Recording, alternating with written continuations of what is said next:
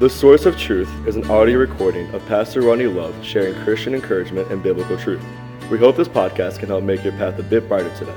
Psalms 119:105 says, "Thy word is a lamp unto my feet and a light unto my path."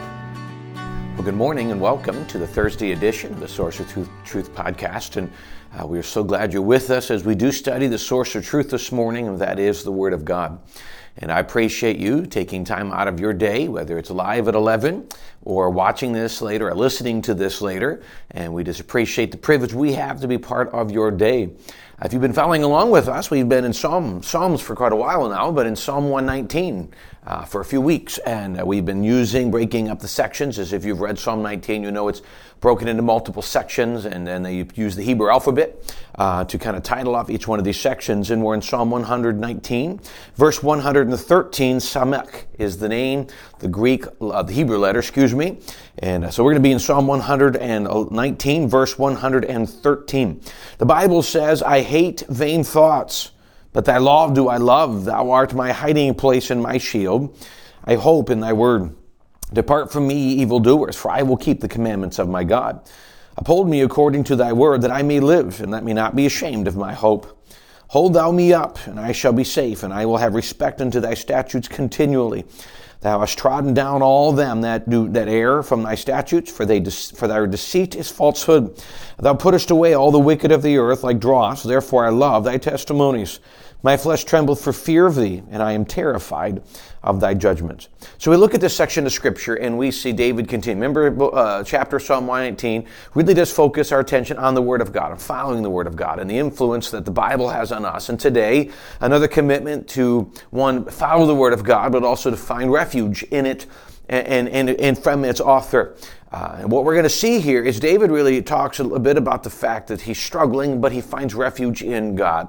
So one of the things I always love about studying Psalms, studying David, is the fact that he's honest. You're not finding someone with pretense. You're not finding someone who attempts to put on a front. Hey, I'm okay. Everything's great. In reality, what you see a lot in Psalms is an intimate communication between David and Psalm, where David clearly talks about his frustrations, his battles, and many times in the book of Psalms, he's coming to God like, why did you allow this to happen? So there's a level, I love it because it's honest, it's transparent, it's intimate, but it gives us a reminder and it helps us to understand the type of relationship God appreciates and expects. He was called a man after God's own heart because of this type of thing. I think sometimes we get so afraid to be honest with God, so afraid to be transparent, to ask certain questions, for fear of being blasphemous or fear of being, whatever the term would be. And I think there's a point where we need to remember who it is we talk to. But I think that the honesty is the key. I can come to God honestly, Lord, I'm struggling because. And I hope that that's something that we can hold to, that God is not some distant spiritual being in the sky that hopefully one day we'll see. God desires to have a close, intimate relationship with us. That's the point of prayer. That's the point of Bible study. So let's go ahead and unpack these verses a little bit and see what we can pull from this from today. Psalm 119, 113, he says, "I hate vain thoughts, but thy law do I love." The word vain simply means empty. That always means that Scripture, the word vain is empty. I hate empty thoughts. I was reading this morning, and like what one commentator said, he goes, "I hate the empty thinking and teaching of the day, the cultural thinking. It really becomes empty. It keeps changing. You can just listen to the thinking of today. It changes. We really don't know what to do with our circumstances.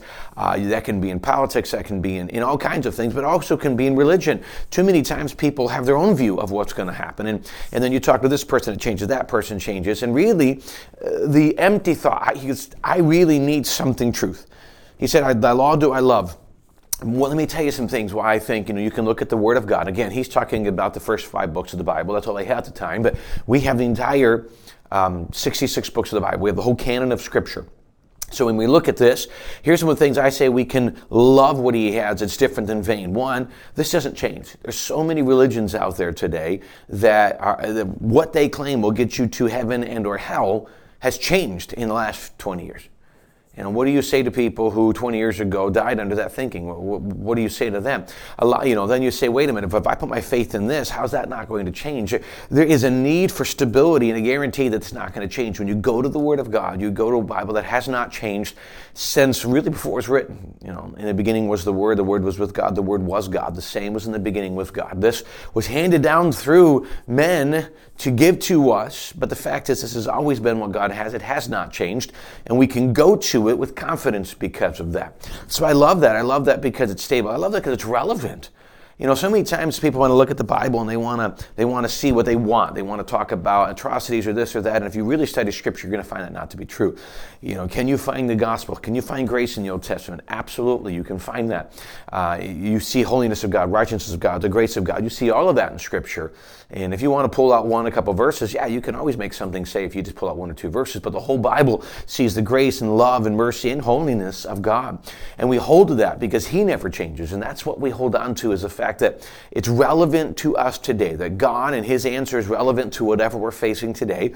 There's no new thing under the sun in what we have. So we find hope in that. He continues in verse 114, "Thou art my hiding place and my shield. I hope in thy word." I love the fact, hiding place and shield. Hiding place is a refuge, shield from the attack from the enemy. He says, Lord, you and your word are the place that I find strength, that I find refuge. There are days where you just need to get away from what's going on in the world and just spend some time with God. Listen to music that encourages, that points to God, that worships God. Get into the Bible and Psalms like you are now and be reminded that God loves you, that God is aware of your circumstances, that God is aware of you and what is going through your mind right now. You know, one of the things that I love as much when I think about God knowing my circumstances is that God also knows what goes going through my mind in those circumstances. He knows the thoughts that I hope no one else thoughts, and yet He loves me anyway. He knows the battles and, Lord, what's going on, and yet He helps and He encourages and He sends things our way to encourage us. And He is there not to judge us, although He could. He is God. He's there not to look down on us. He's there to come alongside and comfort and encourage and to guide us. You know, He says last issue we talked about, His word is a lamp unto our feet and a light unto our path. To see this is where we are and all of the struggle or grace that comes with it, and say, here's where you go, here's where you are. And you could be here because your own choices, but here's where you are. Here's where I want you to be, and here's how you get there. That's what He's there. He's not there to rip us down for making bad decisions. He's there to enable us to come out of wherever as we find ourselves. And so we do that through a hiding place, a place of refuge. We have a shield when Satan attacks. And I hope you understand that that is the God that we serve.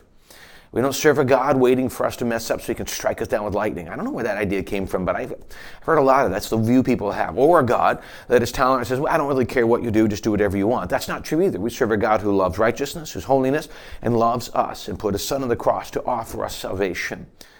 And He is there when I need Him the most, just to be a comfort and just to be a grace. Verse 115. He says, depart from me, ye evildoers, for I will keep the commandments of my God. All these people who want to go wrong, who tell me to go to wrong, depart from me because I'm going to stay according to the word of God. You know, that's not always an easy decision to make because sometimes you feel like you have to stand alone. I guarantee you don't, but you feel like it. Elijah's running away. I think it was Elijah was running away at one point, and he said, I'm the only person to serve you, God. I'm the only one standing, and yet God points out a numerous amount of people who are still standing for Him, but sometimes you can feel all alone, and that's exactly what Satan wants you to feel. So remember that when you make that decision, it's a good decision, and sometimes you feel like I'm alone. I guarantee you, you are not. Verse 116, uphold me according to thy word, that I may live, and let me not be ashamed of my hope. Uphold me according to the truth. What I've learned and what I follow, Lord, let it be that what holds me up, and let me not be ashamed. Father, I'm following you, and it's a simple answer from a human mind. Lord, I put my trust in your truth. I put my trust in the promises I hear preached and the promises I read in the Word of God. I put my hope and my trust in you, and I follow you, hoping that, Lord, what you promised to me will happen. Let me not be ashamed.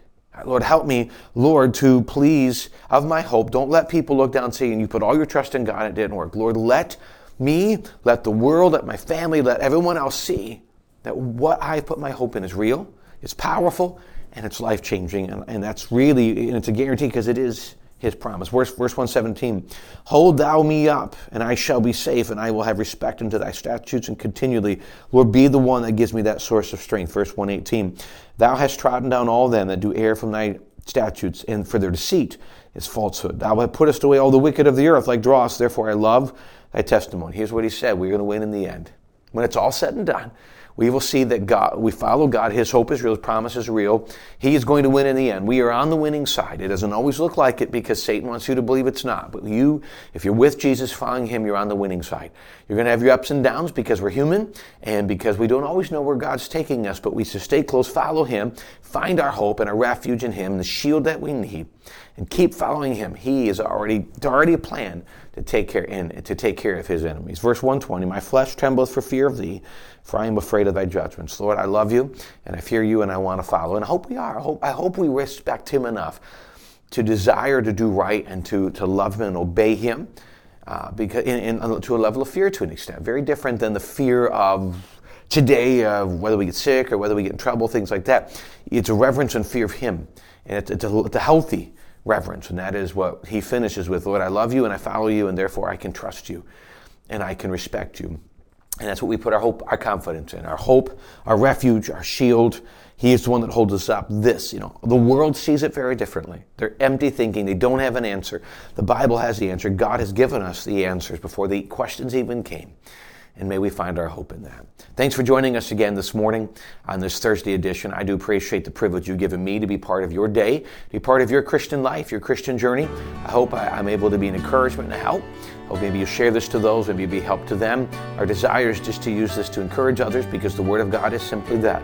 It's truth, and it is truly encouraging the more we get to know God and how much he loves us. Again, thanks for joining us today. We hope you join us again tomorrow.